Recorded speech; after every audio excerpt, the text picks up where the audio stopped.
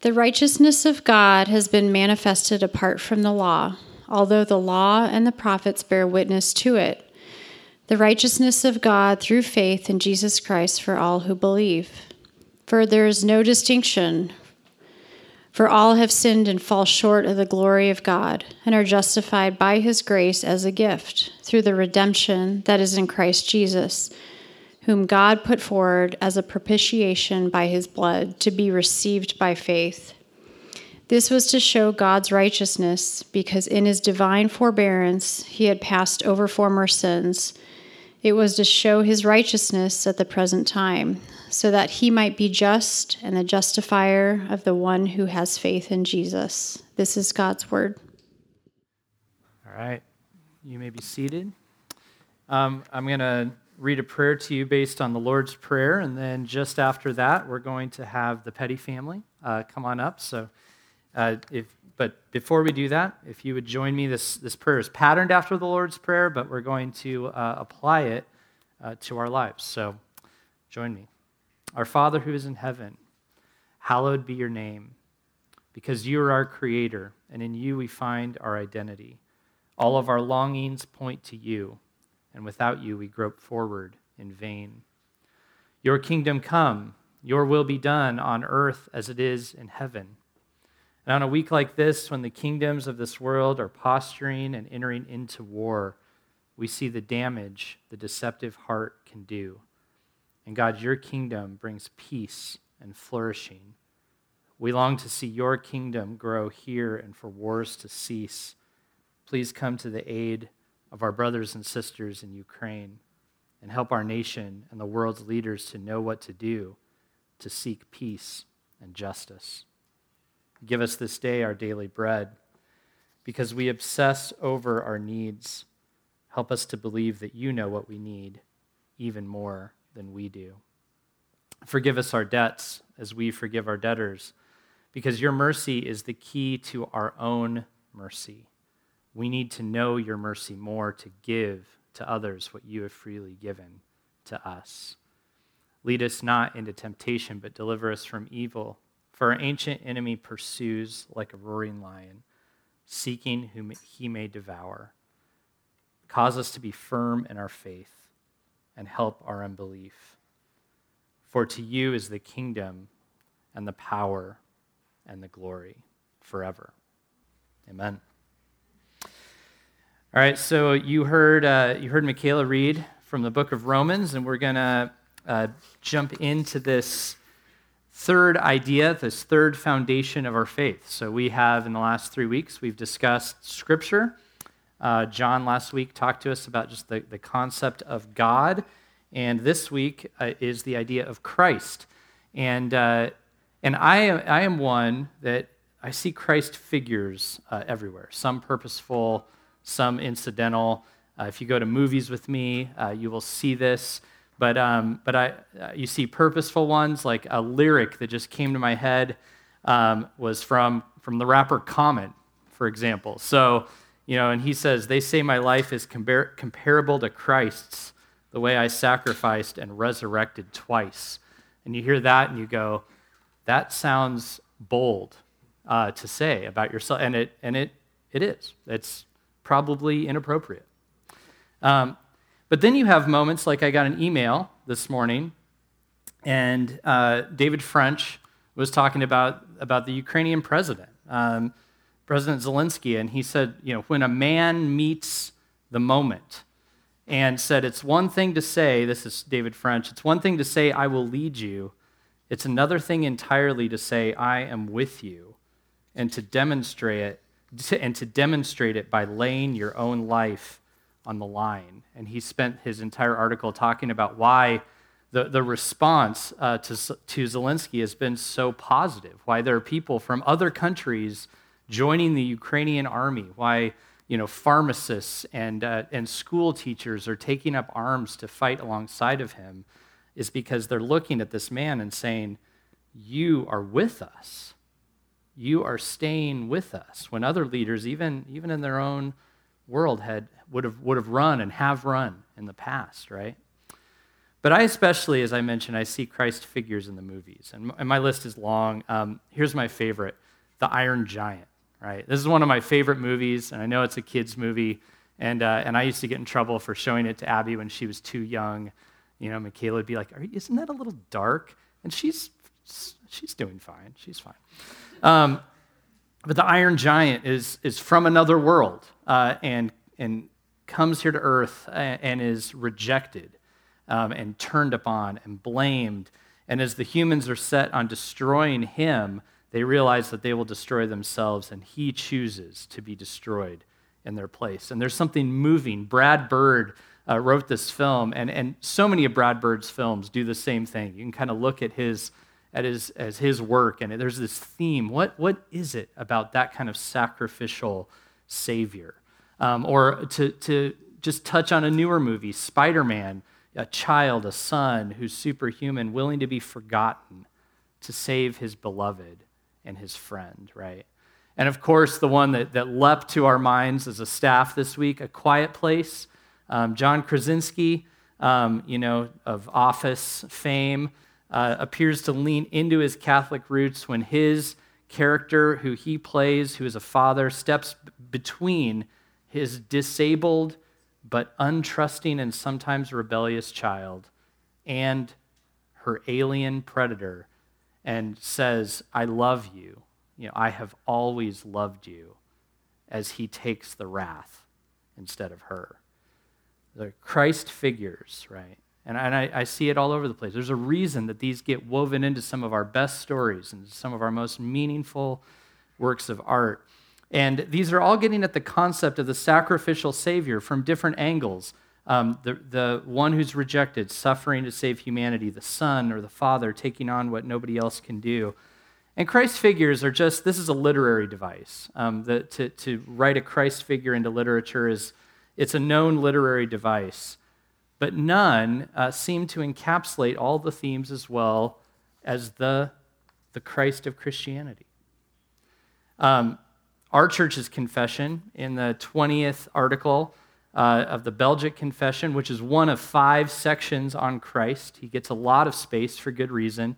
But listen to how well-rounded this is. We believe that God, who is perfectly merciful and also very just, sent the Son to assume the nature in which the disobedience had been committed. And that's our nature. In order to bear in it the punishment of sin by his most bitter passion and death. So God made known his justice toward his Son, who was charged with our sin, and he poured out his goodness and mercy on us who are guilty and worthy of damnation, giving to us his Son to die by a most perfect love, and raising him to life for our justification, in order that by him we might have immortality and eternal life. There are Christ figures, but none can compare with Jesus. So this evening, I just want to unpack for you the concept of Christ. What does it mean? The presence of Christ, and encourage you to embrace Christ. So the concept of Christ. The word Christ simply means anointed one or chosen one. And in that simple definition, there were a number of Christs in ancient days. There are a number of them now. Even in the Bible, kings were anointed to lead the people. And in a real sense, they received that anointing that this word refers to. Commanders were chosen to lead people. Revolutionaries were raised up, and people thought, maybe this is the one chosen to lead us. Maybe this, they would have said, is Christ.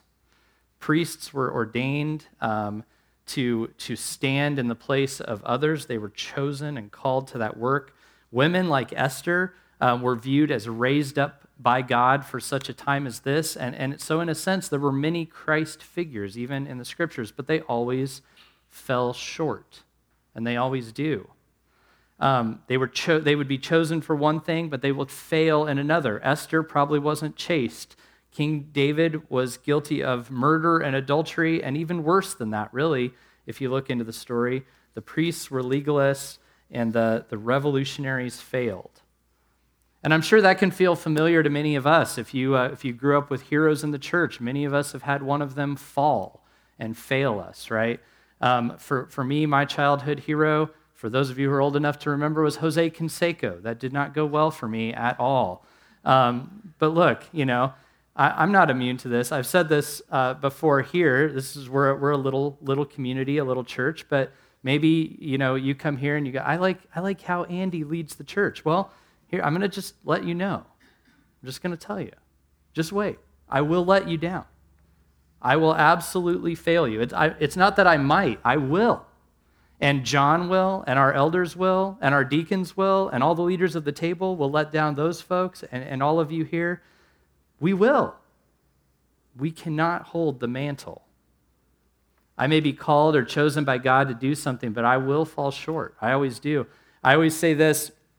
We used to have confession before the sermon, and that was very helpful to me, because every time I get up here to talk to you all, my motives are mixed. I wonder what you're thinking of me. I wonder what, if anybody's going to come back next week. I can't even get up here just to the glory of God. I can't even preach for the right reasons, right? Which is why I need confession time. But we all long to have a person we can put our hope in. We do, a hero, a Christ. Why do we long for it? Why do we write about it? Why do we make movies about it? Why are we so let down with the unsatisfactory attempts toward it in real life or in the movies? Even when I brought up Spider-Man earlier this week, John started telling me how people had debated with the previous versions of Spider-Man if they really got to the core of the problem, right?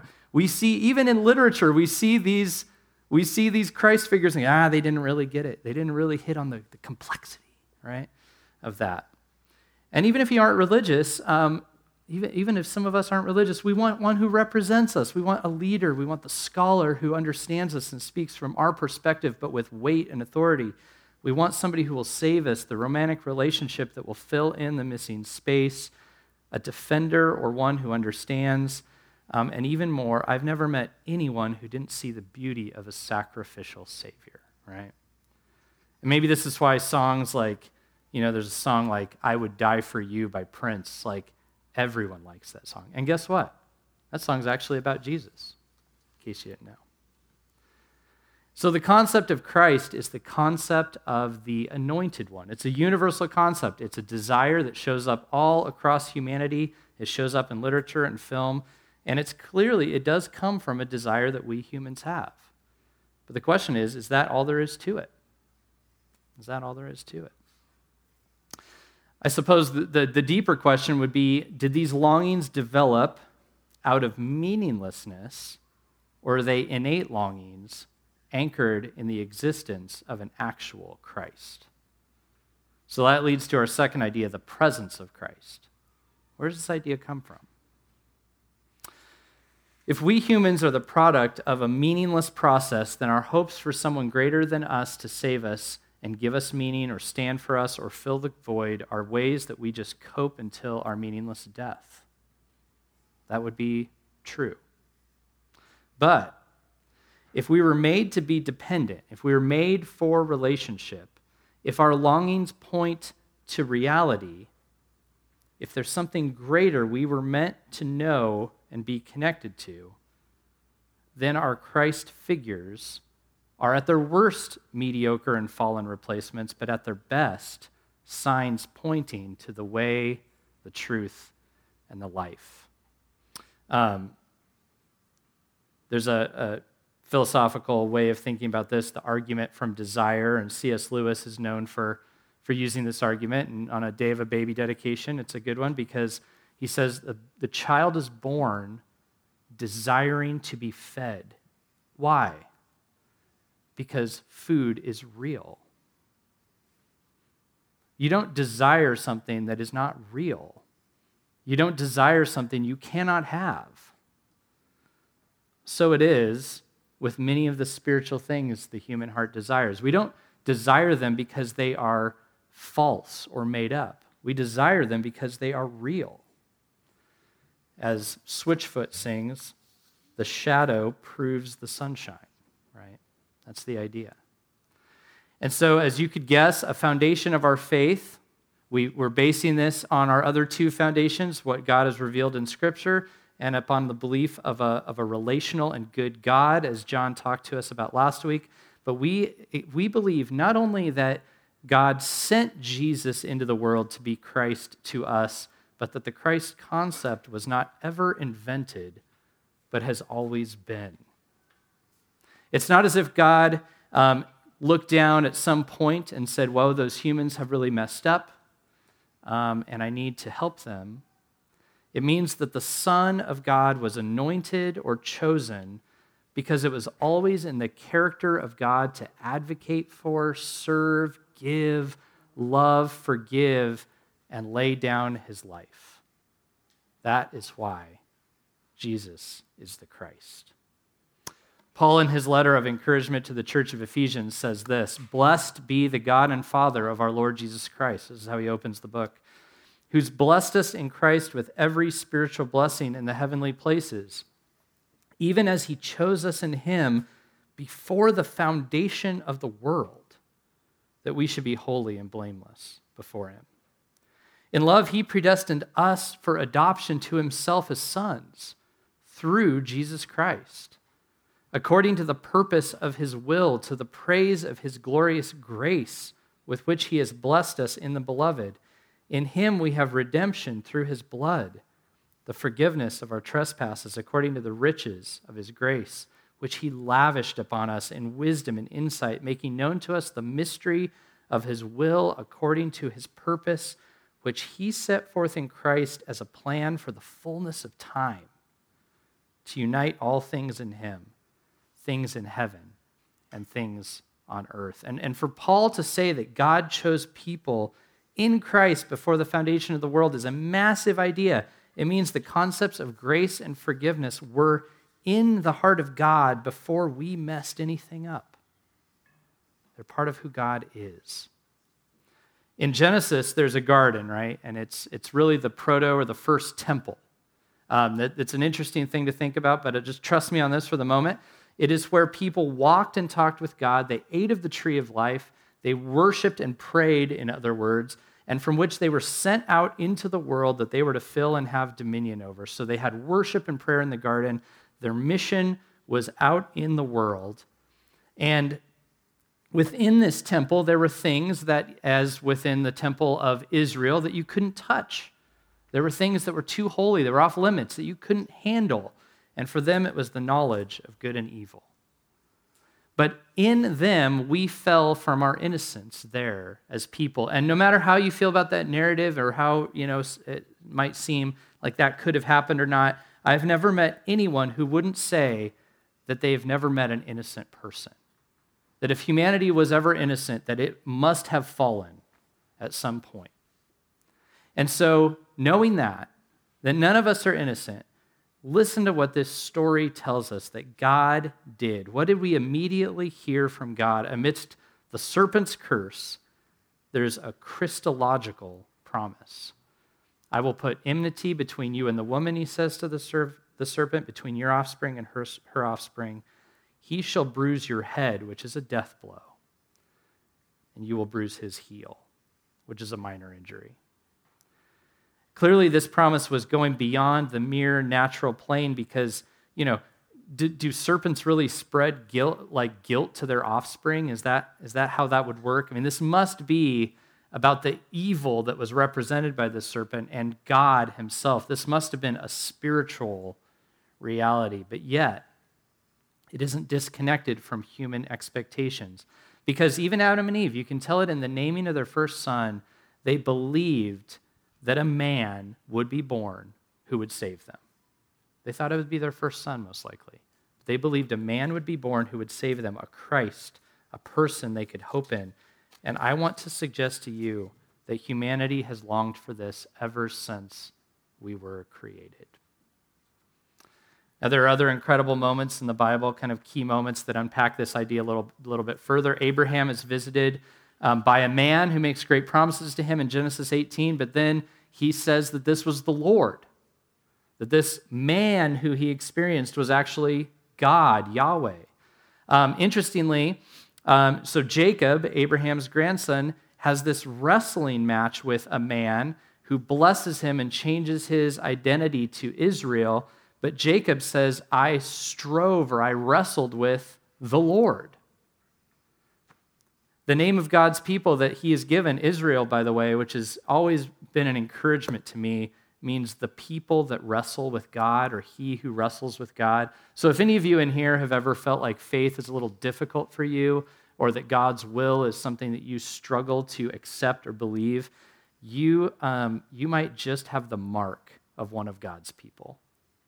That's their identity. It's not that faith is easy. They wrestle with God. They deal with God personally. But in the case of Jacob, he wrestles this man and declares, I wrestled with God. And how could that happen? God had to have entered into human experience, into the flesh, and changed things, shaped these men of faith's lives and changed their trajectory. And I could go on with other examples of this, but my point here is the presence of Christ is presented in the Bible, and it's not just this mystical God presence, but it's not merely a human presence. It's a God in human flesh presence that is deep and meaningful and important. And all Christ figures just point us in this direction. Some because of how they bless us, some because of their mercy, some because of their sacrifice, some because of their suffering, but they all point to God the Son, Jesus Christ. Jesus of Nazareth is an incredible figure in human history, and here's why. Because he checks all the boxes. That's what's incredible. That's why you can't get rid of him. He continues to come back. He checks all the boxes. I mean, not only does he begin his ministry with Isaiah 61 and say, by the way, the Spirit of the Lord is upon me because the Lord has anointed me to preach good news to the poor, and he gets to the end of it and says, this scripture is fulfilled in your hearing, which is huge. He said that. He claimed to be the Christ in saying that. The Spirit of the Lord is upon me. The Lord has anointed me. That means I'm the Christ. Not only did he do that, but he fills out the entire definition of what we have been looking for. Does he stand up to power? Yes, he stands up to power, but with a discernment that none of us could ever claim. He brought healing. He taught with authority in such a way that even the children loved to gather to him and listen. He drove the serpent's offspring out of men and women. He had spiritual power, and he transformed them into adopted sons and daughters. But also, he had enough humility to go up on the mountain and pray and to subject himself to the will of God. Like Adam and Eve were tempted in the garden, Jesus was tempted in the desert, but he prevailed. And then in his crowning work, he lays down his life, but he didn't remain in the grave. He rises victorious.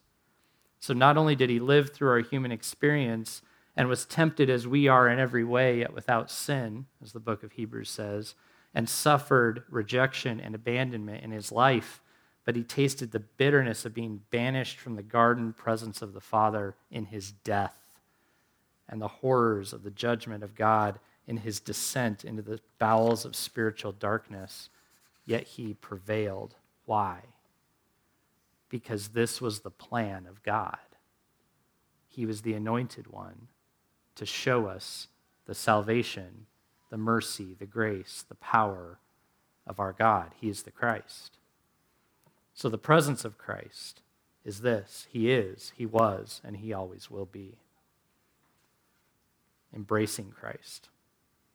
Our friend Rod, who some of you met last week, he pulled out some books from his little Jeep on Monday, and he said, hey, I'm about to take these to Bookman's, and I grabbed a couple out, and one was Luther's commentary on the book of Romans. And that, as I was working on the sermon later in the day, it jogged my memory of a historic conversion that I think might be instructive for some of us. But I just want to acknowledge that in this room, we often have a few who are just cracking the door on faith and peeking in, and we love that. C.S. Lewis, who I mentioned earlier, who made that argument from desire, that was his story. There was a point where he was just cracking the door and peeking in. He was probably quite antagonistic to Christianity, but he moved from atheism to faith, and a story like his could be really, really helpful to look into and to read. But then there are those of us who profess faith, but as Jesus warned, the weeds or cares of the world and the deceitfulness of wealth can threaten to choke out the word. And there are many stories out there of of wake-up calls where people have, they've been consumed by the cares of life, haven't been looking at the preeminence of Jesus Christ, and that something happens in their life that wakes them up where they say, this is what I need, this is everything, and they give their life to it.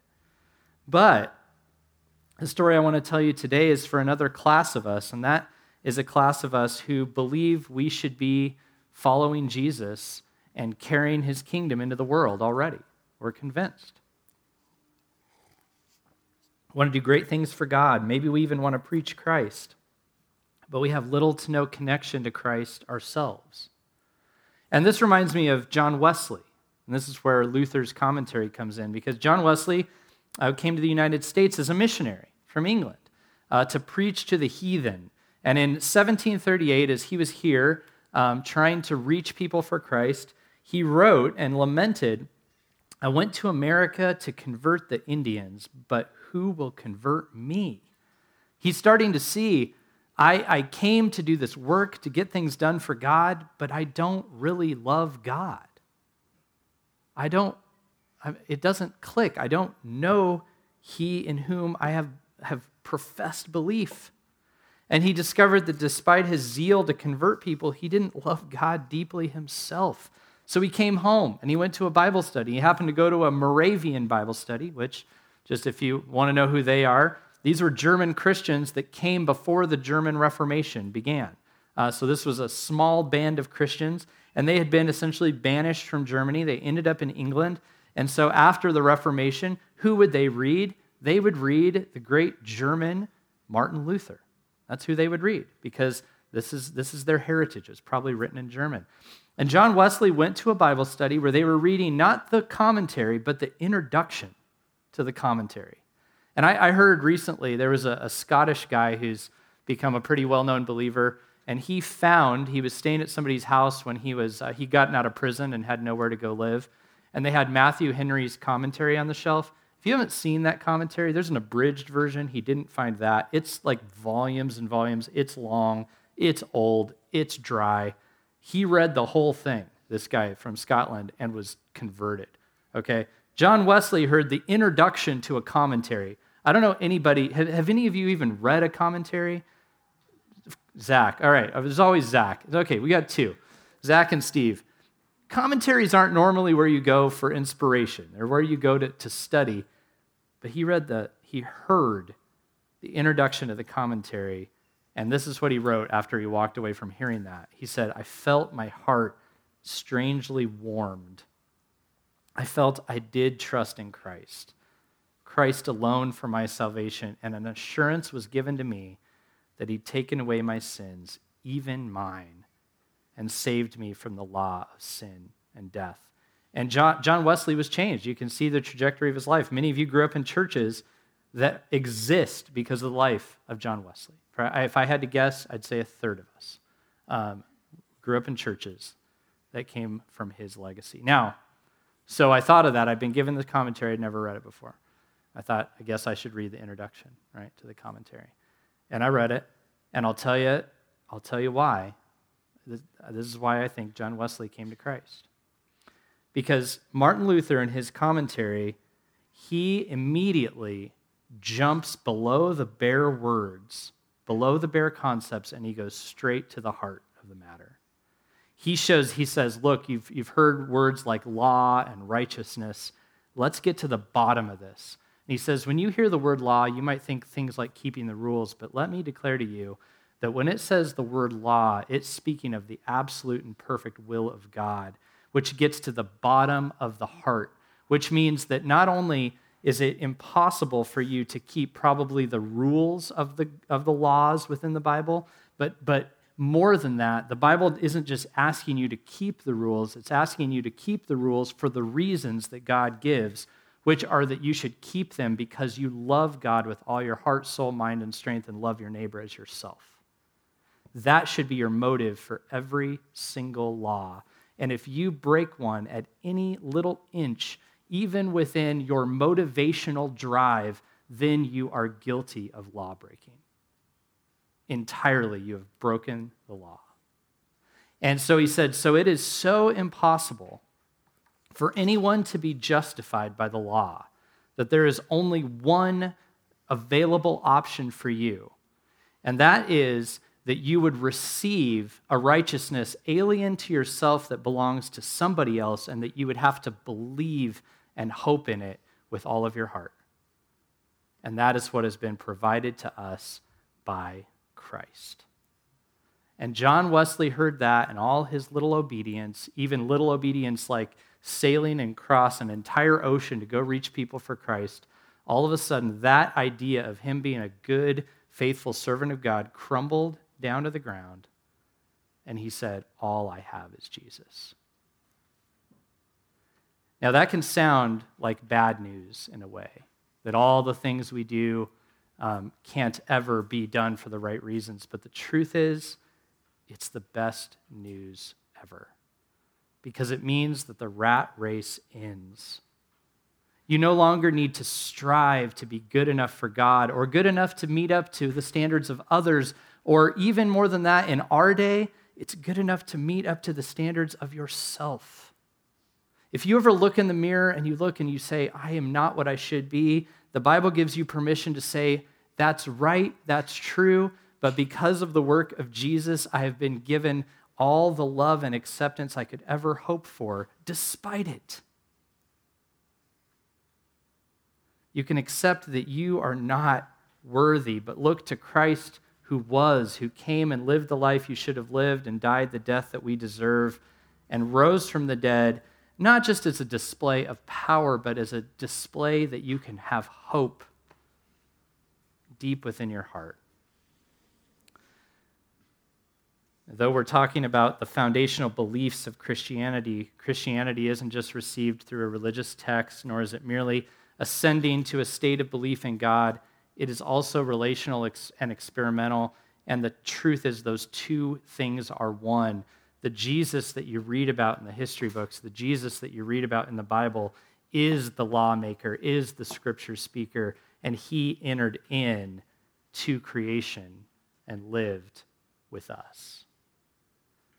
It's a little bit like marriage. Marriage was meant to be a figure of this for us. It's a figure of the gospel. And in a marriage, you know who this person is. Sure, you can know the facts about them. You can know, this is a female I'm dealing with here, about, 5'11", it appears. And you can know all that stuff. And you can know the words, the promises that they make. They said, I'll never leave you or forsake you until death do us part. You can know all of that, of course, but it's always going to be more than that, because you want to know the person. And you want to be known. And they want to love and be loved, and so do you. It's being forgiven when you fail. It's learning to love from the bottom of your heart and being won over by love. The same is true of Christianity. It isn't just the facts. It isn't just the words. It's the relationship. It's having a person, a Christ, the Christ. It's not just ascending to the doctrine, it's seeing that God descended to us in Christ and became both incredibly accessible to us, and he has the heart-transforming character traits of mercy and grace given at a great cost to himself. Think of it this way. It is seen that God looked at the world that he descended to and had turned on him and took the death that they were aiming at him in their place. It's that God the Son was willing to be forgotten, even forsaken by God the Father, to save his beloved and lay down his life for his friends. It's that God the Father said God the Father said to his disabled, untrusting, and rebellious children, I love you. I have always loved you. And that he stood before that otherworldly evil and died a sacrificial death in our place. It's that he said to us, not only will I lead you, I am with you, and I put my life on the line. And that has power to change our hearts toward God and lead us to walk in his ways. And if you caught all those movie references in there, go watch A Quiet Place 2, because even John Krasinski knows that when you've seen that kind of sacrificial love, it can enable you to walk through a broken world filled with people who need transformation and lean into hope. Watch the movie. Jesus says, greater love has no one than this, that he gives his life for his friends. Would you let that warm your heart? Would you even consider trusting that that might be true for you? Even your sins, even the ways that you fall short of doing everything for the right reasons, even the ways that you fall short of your own standards? And would you consider his invitation? When Jesus sat with his disciples, all of whom struggled, none of whom were perfect, you got Peter who denied him, you've got Thomas who was going to doubt him, you had Judas who betrayed him. Jesus looked at every single one of them when he broke bread and said, take and eat.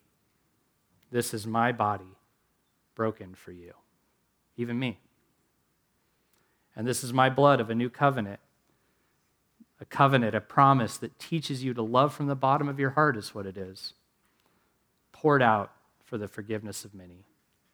The invitation tonight is to confess faith and trust in Jesus, but not just words, not just facts, to know him, to experience him, Jesus, the chosen one, the Christ. Right now, we're going to do a few different things together. We're going to take a time of silent confession. And this is a chance for you to sit with Jesus. I don't know what this may have stirred for you. Perhaps there's a conversation you need to have with him. Perhaps it's about the motives of your heart. Perhaps it has to do with your trust in him. And just have that conversation. There's 2 minutes of silence for you. And then we're going to come back this evening, actually, because our first song, a video has gone around of a home church and a family in Ukraine singing the song that we were gonna come out of confession with. So we're going to start with hearing them sing, and then we'll sing along with them. And then we'll take the Lord's Supper together. If you can see Jesus in this, if you can see what he's done for you, even if you just have a little mustard seed of faith, you're welcome to his table. He doesn't require anything but that you trust him. Giving is in the back, as always. That's just how you help us minister to one another. And the key component of all of this is that you do it from the bottom of your heart. So as we confess, sing, give, eat together, do it all for the glory of God. I'm going to pray for us, and we'll enter into confession. Father in heaven, you are good and faithful and true, and in Jesus, you reveal to us that your character is gracious, merciful, long-suffering, kind. All the things you call us to do, you have already done. All the character traits you demand of us are the character traits that you have within yourself and that you have lived and exhibited toward us. How is it that we could be made righteous because of your righteousness? How is it that we could be forgiven because of your sacrifice? You are a loving and good God. In Christ, we see who you are deeply. Move our hearts. Warm us toward you. Help our unbelief. And lead us now as we pray.